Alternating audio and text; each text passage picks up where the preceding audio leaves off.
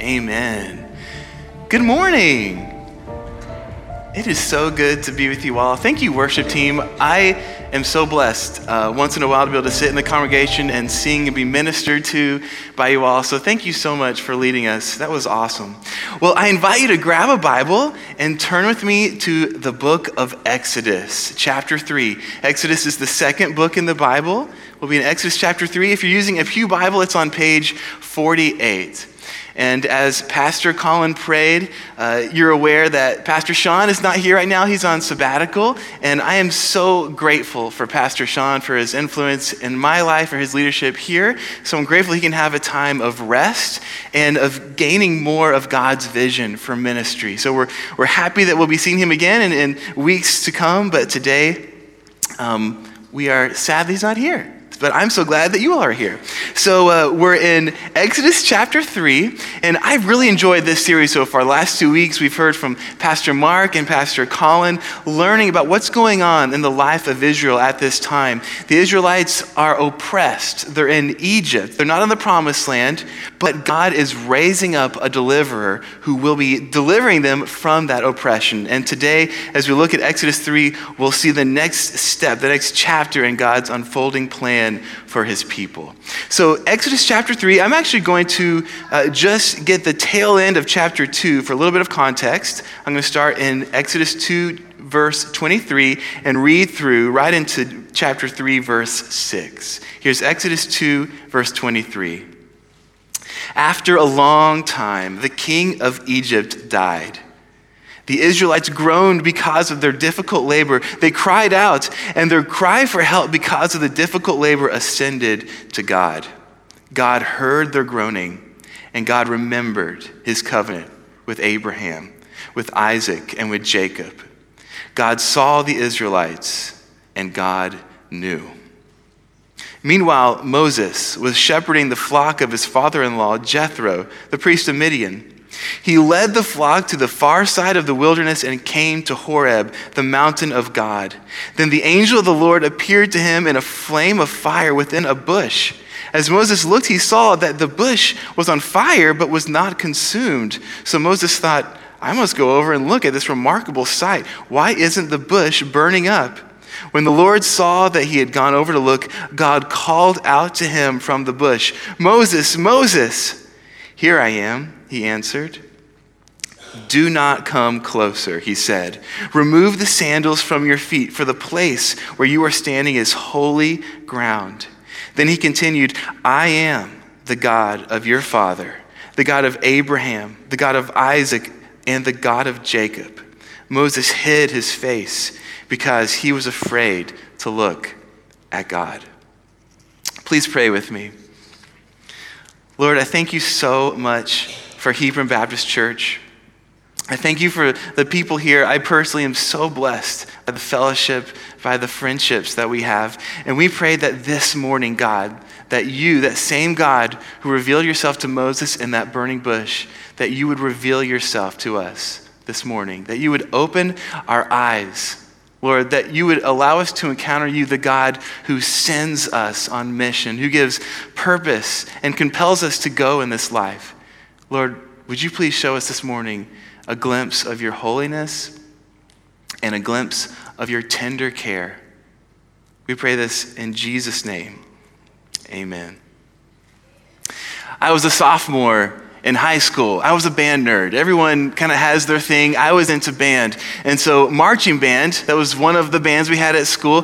We were on a band trip. Each year we would usually go on some kind of trip. This year, my sophomore year, we went to New Orleans. There was a marching band competition down there. I played snare drum, so it's like a big drum you wear. There's like a harness that holds it up here. It's super cool. So we were down there. We did this band competition. It was kind of fun. We did all that. And after that, there was this parade, and I was having a blast. I wasn't even thinking about that I need to be drinking water to stay hydrated. I wasn't even on my mind. So we did the competition, we did the parade. After that, we went to our hotel, and sometime around there, it clicked in my brain, I am so thirsty. I don't know if I had a drink that day, or I don't know what I had, but I was so thirsty. So we got to the hotel. There was around 300 people in the marching band, students. That's a lot of people. So we all go into this hotel lobby, like 300 people. We have our sousaphones and bass drums and all this. And so the line for the elevators is like so long. And you can't even get many people in an elevator because of all these instruments. So I decided I'm going to go up the flight of stairs. I had my snare drum on, and it wasn't like a 2-story hotel. I think we were on it was in the teens, like whatever floor we were on, 13, 14, 15. So I walk up all these stairs with my snare drum on, finally get it to my room. I am so thirsty. I'm so very thirsty. I don't know why I didn't just drink water in the hotel room. Maybe there wasn't cups or something. But I remember I went to the Coke machine. I had my money. I put it in, and it didn't even matter what drink it was going to be. I just needed to drink something. And I clicked the button on Orange Slice. Have you ever heard of Orange Slice? I think it's kind of rare. It's just an orange soda. It's a lot like all the other orange sodas. It came down. I picked it up. I opened it. I've never had this experience before then or since then. I put the drink to my mouth. I felt the liquid go on my tongue, which is pretty normal, but then I could feel it continue to go down my throat. Like I didn't even know we had nerves down here. I just felt it go down and down. I was so thirsty, and it just quenched me in such a way. And so from that moment on, I have declared that my favorite drink is Orange Slice. That's been almost 20 years ago, but it was a defining moment in my life. And you would think I would have greater memories from that trip than that, but that is the moment that really stands out to me. It was a defining moment in my life. Think about your own life. Do you have defining moments? Moments that you can go back to and say, wow, that really caused a change in my life. When I think about most of the days of my life, I can't even remember what I did. It was like the same thing I did the day before. Like if someone says, hey, what'd you do yesterday? I'm like, I had to work on it. But if someone said, what'd you do a week ago or a month ago or half a year ago or 5 years ago, I can't even remember. Is that sad? I don't know. Usually what I do is the same thing I do the day before. I wake up, I go to work, I come home, I eat dinner with my kids, watch some TV, I go to bed. I do the same thing over and over again. Most of my days are routine days, but there are a few defining moments in our life, like that experience I had when Orange Slice became my favorite drink. And of course, there's a lot more significant the defining moments than what your favorite drink is. For example, you maybe had a moment when for the first time you saw someone with a hobby or a profession that has guided your career. You didn't even know that existed, but it ignited something in you that said, that's what I want to do. Or maybe there was a defining moment, the moment you first met your future spouse. I remember the moment I first saw Heather, and I've not been the same since that moment. It's true. That was a great defining moment in my life. Maybe there's more challenging defining moments. Maybe a moment of realization that your kids are growing up so fast. And if you don't make a change, they're going to be out of your house and you won't have established the relationship with them that you want to. I resonate with that. Maybe there's a moment when your eyes have been open to some great injustice in this world, that people are not being cared for, abuse is going on, people are hungry around the world, and that arrests your attention in such a way that you are not the same person after that. You have to do something different. We have these defining moments in our life. And sometimes they're not the most pleasant moments, but I think in some ways they can be the most meaningful. How can we cultivate defining moments in our life that really mean something? Because these moments are so pivotal. So much of our days is just doing the routine that's really set because of those defining moments. So much of our life, what we're going to be doing is going to be defined by those defining moments. And one day we'll be on our deathbed. And I don't know about you, but I don't want to look back in my life and say, well, I watched a bunch of TV and I ate pizza and I forget what else I did. I don't want to do that. I want to look back and say, man, it was hard, but I gave my life to God and God used it for eternal purposes that were so much bigger than I could ever have done on my own. And that goes back to what are the defining moments of our life. Today, we're going to look at Moses, this guy in the Bible who experiences a defining moment that absolutely changes the course of the rest of his life. He walks in a shepherd, but he leaves with a mission that guides the rest of his life and that God uses to bless a whole people. So my hope is that this morning that we'll be able to look at the life of Moses. And as we do, that we'll see two ways that we can cultivate the best kinds of defining moments in our own lives. Two ways that we can cultivate the best kind of defining moments in our own lives. The first way to cultivate the best kind of defining moments in our own lives is simply to encounter God's holiness. To encounter God's holiness. Let's look again at the first 6 verses of chapter 3. They say, "Meanwhile, Moses was shepherding the flock of his father-in-law Jethro, the priest of Midian. He led the flock to the far side of the wilderness and came to Horeb, the mountain of God. Then the angel of the Lord appeared to him in a flame of fire within a bush. As Moses looked, he saw that the bush was on fire but was not consumed. So Moses thought, I must go over and look at this remarkable sight. Why isn't the bush burning up? When the Lord saw that he had gone over to look, God called out to him from the bush, Moses, Moses, here I am, he answered. Do not come closer, he said. Remove the sandals from your feet, for the place where you are standing is holy ground. Then he continued, I am the God of your father, the God of Abraham, the God of Isaac, and the God of Jacob. Moses hid his face because he was afraid to look at God. So last week we started to learn from Pastor Colin about this Moses guy. In a day when Israelite babies in Egypt were being killed, these baby boys thrown into the Nile, God had miraculously, providentially protected the life of this baby Moses. And ironically, God had provided for him as a youth as he grew up in Pharaoh's own household. Later in Moses' life, he left Egypt. He went to Midian. That's where we meet him. As he's married, he has a son, and now he's a shepherd. But you'll notice he's not shepherding his own flock of animals. Here we're told he's shepherding the flock of his father-in-law, Jethro, which may be an indicator that he hasn't come into a lot of wealth since he left Egypt. And this would have been a pretty radical life change, having grown up in Pharaoh's own household. Not only that, but the fact that he's willing to be a shepherd is eye-opening because the occupation of shepherd was repulsive in Egypt culture. So it's almost like we might think of someone growing up in New York City and then moving to Texas and becoming a farmer, a big life change. But Moses now is about to experience a bigger life change, the biggest life change, the biggest defining moment of his life. He comes to this mountain called Horeb. It's the same area known as Mount Sinai elsewhere, and he sees something strange. He sees a bush that's burning, but the bush is not burning up. It's not being consumed. If you've ever been camping, you made a campfire, you know you have to keep putting logs on the fire or the fire just goes out. You got to keep giving it something to consume. But that's not what's going on here. This is a unique fire. The bush is burning, but it's not burning up. So this fascinates Moses. Moses goes over to this and looks at this, and then he hears a voice, the voice of God. Moses, Moses. Moses says, here I am. God says, do not come closer. God says, take off the sandals on your feet because the place where Moses is holy ground because the God who is in his presence is holy. It may be that at the time of Moses, there was a custom where if you were entering the presence of someone greater than you, you take off your shoes. Maybe if you're entering their house or their tent. Well, here, Moses takes off his shoes because he's in the presence of a holy God. We use that word holy in church. What does that even mean?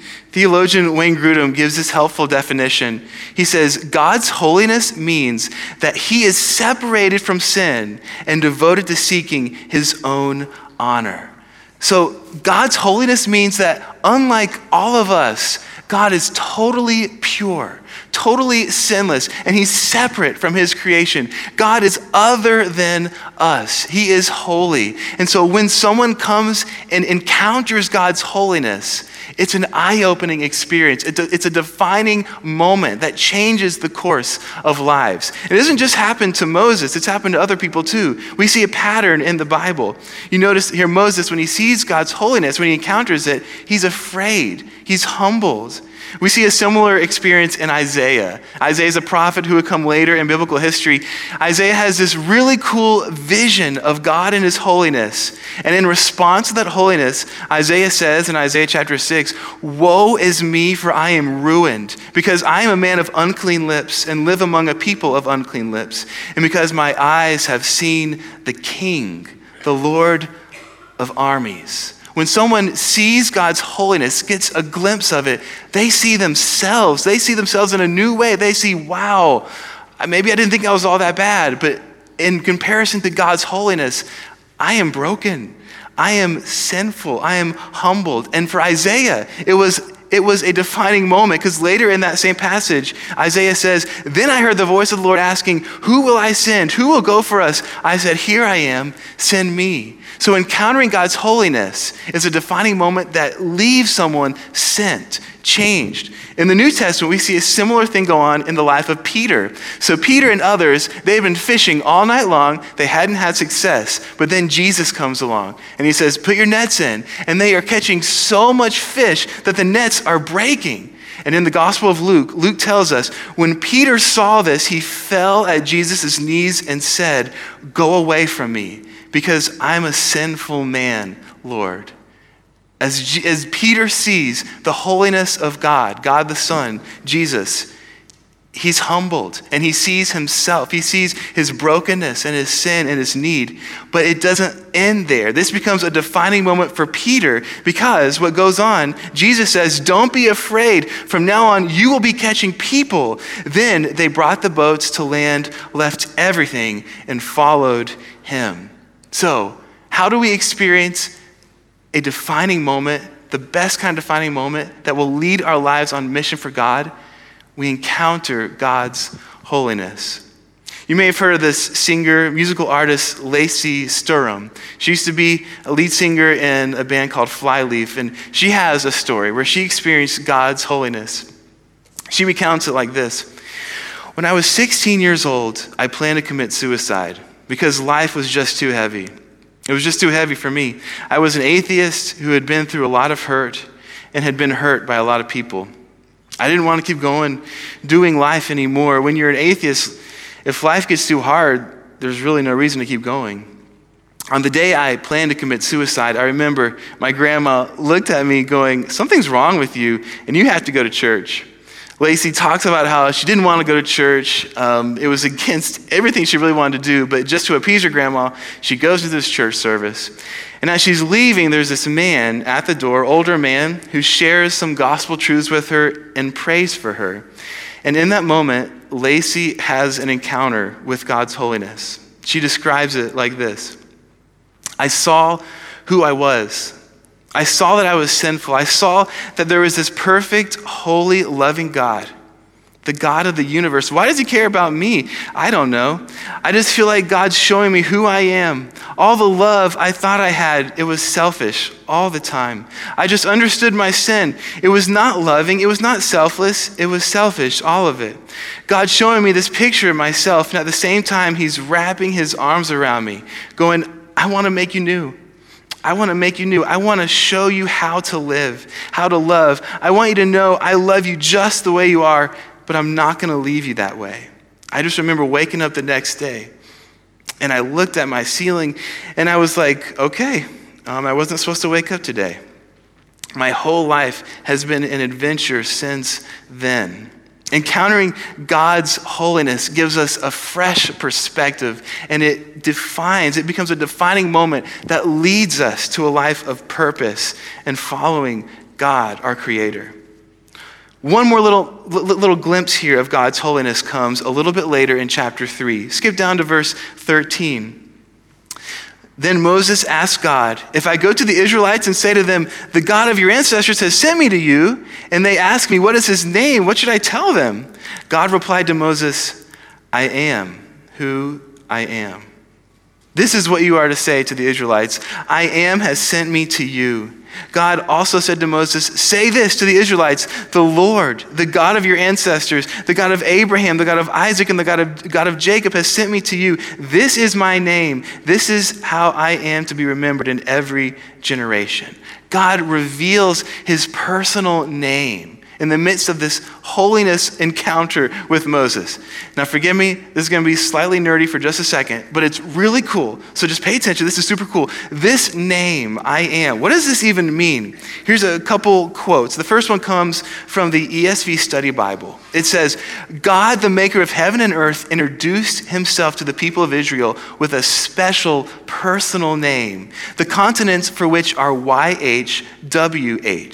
Scholars call this the Tetragrammaton, a Greek term referring to the 4 Hebrew letters YHWH. The exact pronunciation of YHWH is uncertain. We usually pronounce it Yahweh, because the Jewish people consider the personal name of God to be so holy that it should never be spoken aloud. Instead of reading the word YHWH, they would normally read the Hebrew word Adonai. So God reveals his special holy name here to Moses. Another scholar, Douglas K. Stout, he describes it like this: the name should thus be understood as referring to Yahweh's being the creator and sustainer of all that exists, and thus the Lord of both creation and history, all that is and all that is happening, a God active and present in historical affairs. And one other nerdy but really cool note, you'll notice many English translations of the Bible will often render that word with all caps L-O-R-D in our English translations, Lord. For example, if you have a Bible in front of you, if you look at verse 15 in Exodus 3, it says, the Lord, the God of your fathers. That word Lord might be all caps L-O-R-D, and that is a translation of this special name of God. So here's Moses, face to face with I am, the God who's holding all of the planets in place, the universes in the galaxy, and holding Moses' very existence, giving him every breath he's breathing, every heartbeat that he beats. It's all because of this holy God that Moses is encountering. And Moses, he's in awe. He doesn't want to look at God. I was recently at the Creation Museum, and I got to experience the planetarium show there. Maybe you've done it too. It's called the Creative Cosmos, and it is just mind-blowing to me. You sit, you look at this cool screen up there, and it's kind of just a journey through the solar system. And so you start by going through our solar system, and it's like, wow, I can't even wrap my mind around our solar system. But then it goes out further, and you see there's all these other solar systems in our galaxy, and then you think that has to be it. And then you keep going out further, and you see there's all these galaxies in the universe, and we don't even know the limits of what's out there. And the God that we serve is holding all that right now. The God that we can pray to about our deepest needs and concerns, and who cares about every single one of them, he is holding all that right now. He is holy. He is I am.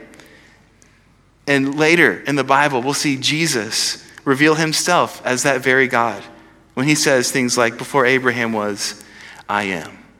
Okay, so practically, let's take a moment.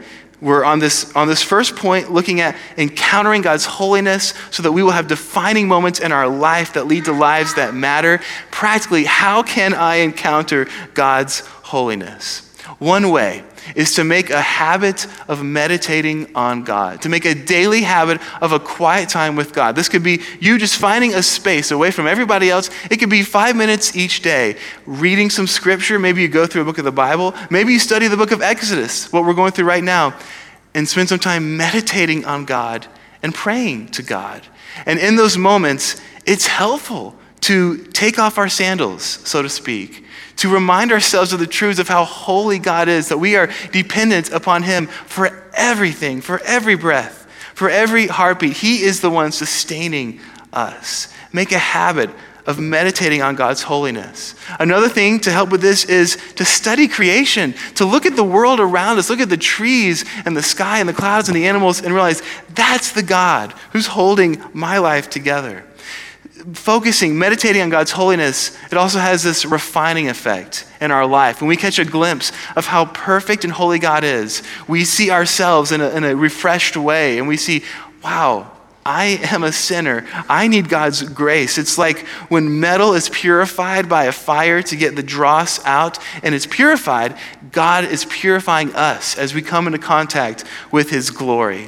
One other thing, when we meditate on God's holiness, one effect that I really appreciate is it causes us to rest. I don't know about you, but it's not uncommon that I feel overwhelmed with, in the big picture, little things, but just the needs of each day, relationships, projects, this and that. I just feel like, God, there's so much, I can't even handle all this. Can you please help me? I'm running late and this and that. But then when I remember, God, you hold time and space in your hands. You hold everything. You have provided for my greatest needs before I was born. Okay, I think it's going to be okay. You're going to take care of me and you can rest. And it's so nice. So meditate on God's holiness and experience his rest. Okay, so first, to encounter God's holiness, meditate on him, and that can cultivate the greatest kind of defining moments in our life. But second, it doesn't end there. To cultivate the best kinds of defining moments in our lives, not only encounter God's holiness, but encounter God's tender care. To cultivate the best kind of defining moments in our lives, encounter God's tender care. Let's look now at verses 7 through 12. Then the Lord said, I have observed the misery of my people in Egypt, and have heard them crying out because of their oppressors. I know about their sufferings, and I have come down to rescue them from the power of the Egyptians and to bring them from that land to a good and spacious land, a land flowing with milk and honey, the territory of the Canaanites, Hittites, Amorites, Perizzites, Hivites, and Jebusites. So because the Israelites' cry for help has come to me, and I have also seen the way the Egyptians are oppressing them, therefore go. I am sending you to Pharaoh so that you may lead my people, the Israelites, out of Egypt. But Moses asked God, who am I that I should go to Pharaoh and that I should bring the Israelites out of Egypt? He answered, I will certainly be with you. And this will be the sign to you that I am the one who sent you. When you bring the people out of Egypt, you will all worship God at this mountain. Notice this amazing reality that the same God who calls himself I am, who holds the universe in his hands, this same God has observed the misery of his people. He has known, he has heard, he has seen the oppressions and the suffering. He's seen how the people are overworked in Egypt. He's seen how their babies have been killed, and he cares about them. He has a plan to deliver them out of that circumstance and into a good land. And this plan isn't just new with Moses. This plan has existed for generations now. As God has said here, he's the God of Abraham, Isaac, and Jacob, who are the forefathers of the Israelites living in Egypt. And who were those guys? Who was Abraham, Isaac, and Jacob? We're told in Joshua 24 that Abraham's father worshiped other gods. And so in other words, Abraham didn't just kind of continue a religious practice passed down to him. No, God broke into history when he blessed and promised things to Abraham, Isaac, and Jacob. And this was part of God's macro rescue plan that involves salvation for people of every tribe and every nation. So when Moses comes on the scene, God is continuing to add another piece to that rescue plan. And it's no less than saving one people, the Israelites, from bondage, but it's also part of a much bigger rescue plan that involves people of all nations. As God told Abraham back in Genesis 12, all the peoples on earth will be blessed through you. And as the story continues, one day there will be a Messiah, a deliverer greater than Moses, who will rise up from this nation of Israel, who will provide life for people of every tribe, nation, and tongue, all who will trust in his name. So, God now, he's revealed himself, he's revealed his holiness and his tender care to Moses. But not until now, God hasn't asked Moses to do anything. Moses is just encountering God, but now God says, I want you to do something. You need to go to Pharaoh. And can you imagine what that request would have felt like to Moses? Moses, who grew up in Pharaoh's household, who felt the need to flee from there, who's brought up an occupation that's repulsive to the Egyptians, who doesn't apparently have a lot of wealth to show for it. He's going to go into this metropolis of Egypt, to the king, to Pharaoh. How bold, how silly it seems, and ask that the Israelites be freed. But God promises one helpful thing, extremely helpful. God says, I will be with you. It's interesting, God could have snapped his fingers and without any human aid have transported all the Israelites into the promised land. It would have been easy for God to do that. But why doesn't he? Often we see a pattern that God likes to use his people when he does things. I can't help but think forward to the Great Commission of Jesus. At the end of the Gospel of Matthew, Jesus said to his disciples, go therefore and make disciples of all nations. So Jesus is saying, go. Yeah, God could allow the gospel to be proclaimed from the clouds and every individual in the world hear it at once. But God likes to use his people to do his work. But just like with Moses, Jesus then says, and remember, I am with you always to the end of the age. God commissions us. He compels us to do things, but he is with us. He doesn't leave us. He uses us. And often he will use the gifts and the hobbies and the interests that he's given us to fulfill his mission. Check it out. With Moses, God says, when you bring the people out of Egypt, you will all worship God at this mountain. Moses is going to bring the people back to the place where he's standing right now. And this experience of the burning bush is in some ways parallel to what is yet to come. Here in this day, Moses has a flock of animals with him, and he's encountering God through fire in this burning bush at Mount Sinai. But in days to come, God will take this shepherd, Moses, and make him a shepherd of his people and lead this people to the same place where they will encounter God through fire on the mountain. God takes a shepherd, Moses, and makes him a shepherd of people. Are there ways that God may be calling you to use the skills, the interests, things that you have that you love to do, but to leverage it for his kingdom? A little story of my own life, an example of God's tender care in my life. In college, my career goal at one time was to work for Disney. I wanted to be a Disney Imagineer. And so that was what I pursued. Those were the skills that I tried to gain. And I did some internships in that industry, and I enjoyed it. After I graduated, I worked doing freelance work for a group in Cincinnati that does theme park design. I enjoyed what I was doing. But at the end of the day, I didn't feel like the work of my hands, the labor I was doing, really had any eternal significance. So what do? I kind of went to God, and long story short, I learned of this group. I'd heard of them in the Northern Kentucky area that was building a themed attraction based on Noah's Ark. And I was so captivated by that. And I thought, man, if I could use this skill set, but it's for God's glory, it has an eternal significance, that would be so cool. And again, long story short, God opened that door, and that's where I work full time. I work for Answers in Genesis. And I love being able to use this skill set that I enjoy, but for eternal purposes.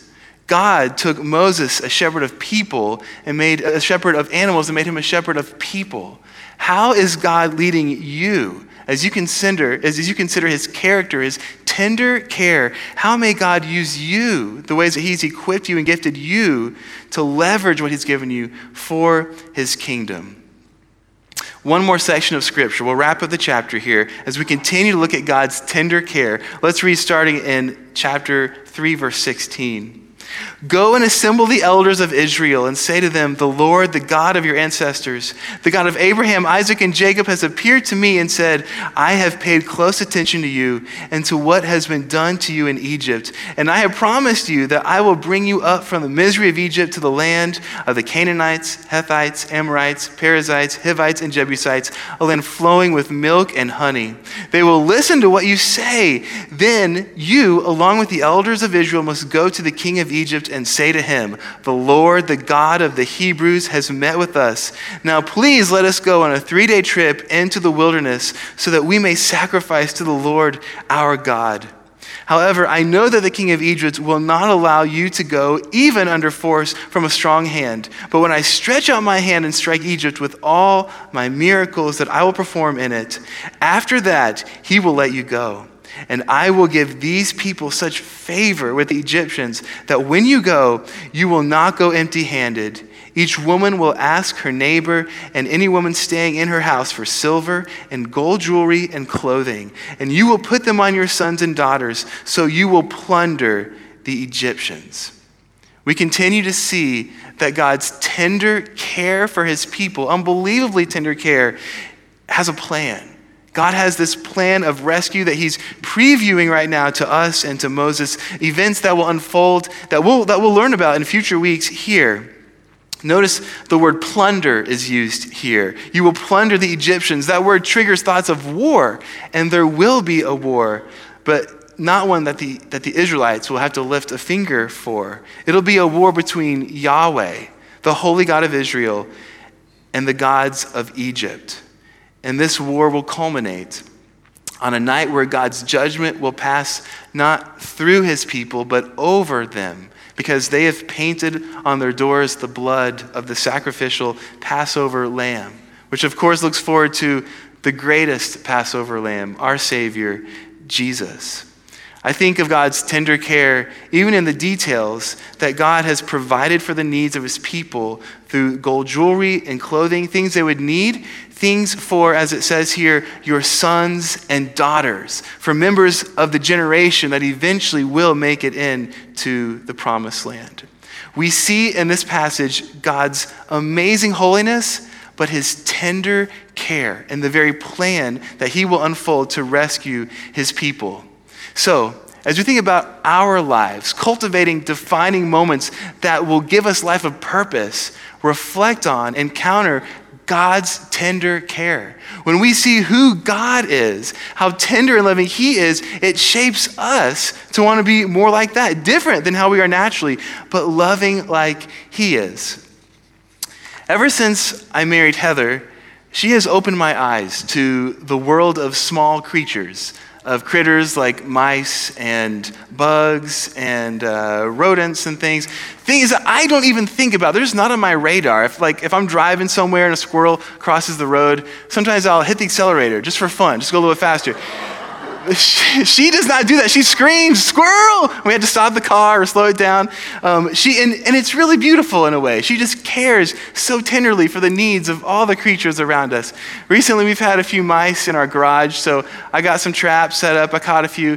Heather didn't like that method, so she bought this mouse trap that will preserve the life of the mice. So she's been successful in catching a couple, I think. And last night she had one that she caught still alive, and she drove to a local cemetery to set it free so it could live. She provided a little napkin for it to kind of hide in until it got used to its new climate. She provided a little snack for it. So it's just totally different than the way I'm used to thinking, but it's a beautiful thing. And the more I hang out with Heather, my eyes are open to what tender care looks like. I am shaped by Heather. Well, in such a greater way, the more we hang out with God, the more we encounter his tender care, it shapes us to be more and more like him. It gives us a new heart. In my own life, an example, growing up, I have a little brother named Chris. God bless Chris. He's 2 years younger than me, and I was not a very nice brother. We used to get in fights, and I don't know why. I mean, sinful nature, but boys do that, I guess. I have this memory on at least one occasion, holding him down on the ground with my hands holding his arms down, my feet holding his legs down, and I'm butting him with my head. Why would I do that? I don't know. But part of my story, part of what God is doing in my life is he's working on me, has been for years, in that area of my life of aggression. And the more I see God's tender care, the more I'm shaped. And I'm like, wow, if you have loved me so much, God, if you've seen what a mess I am, and you have made plans to forgive me of my sin through Jesus, if you've continued to be so kind to me, despite all I've done, how can I not be kind to others? You've been so gracious to me. And so God's tender care has a defining effect in our life. So we thought about holiness.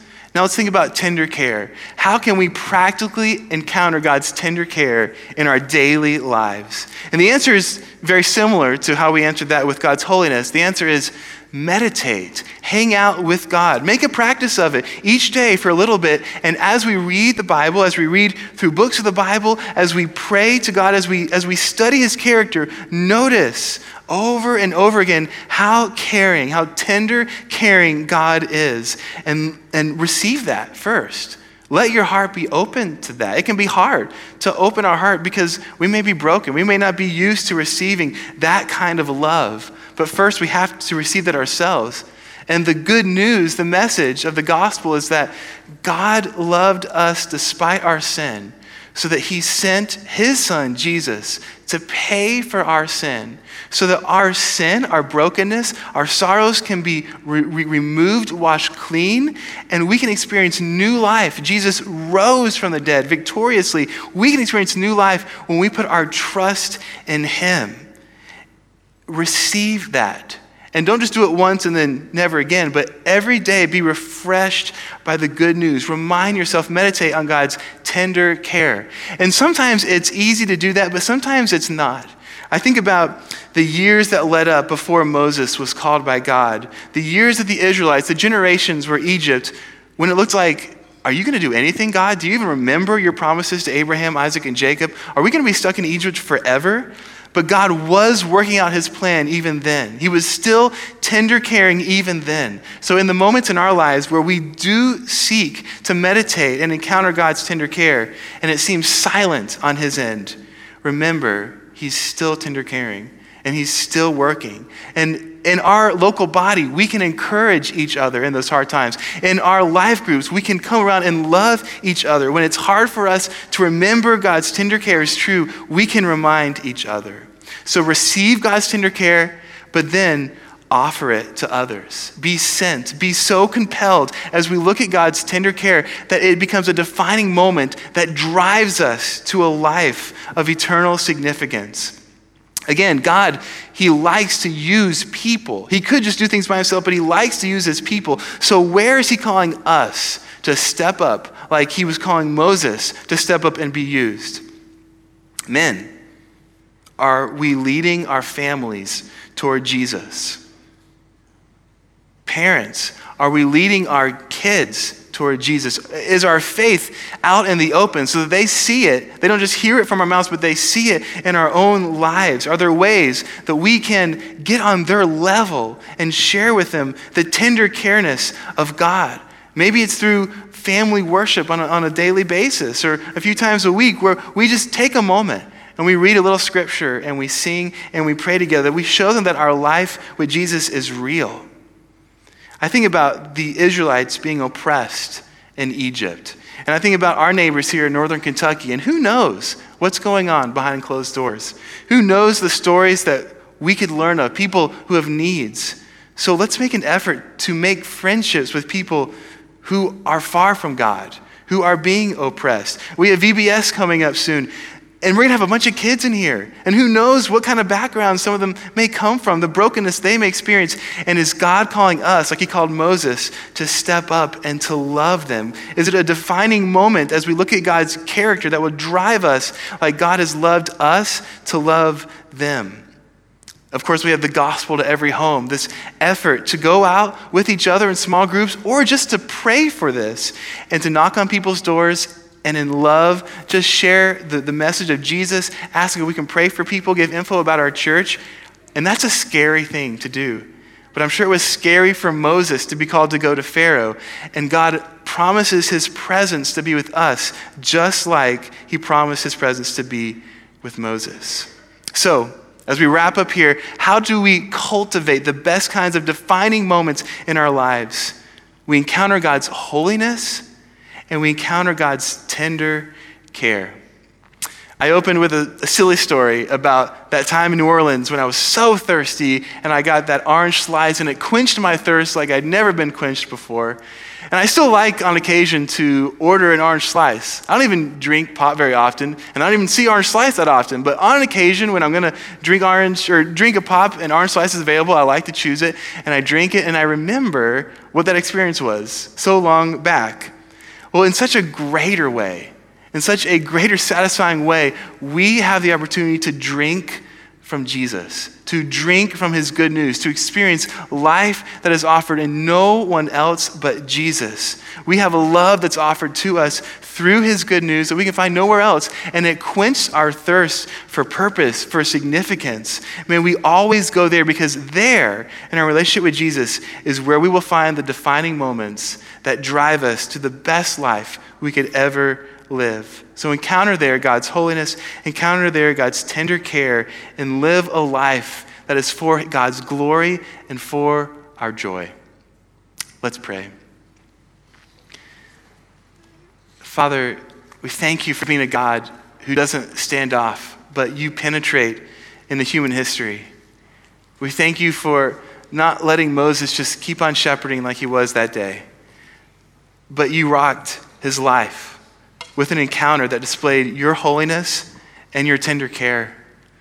Lord, I ask that you would continually give us encounters as we look at you, as we look to you through your word, that you would be changing us to reflect you more and more, that we would have life-defining moments because of your impact in our souls.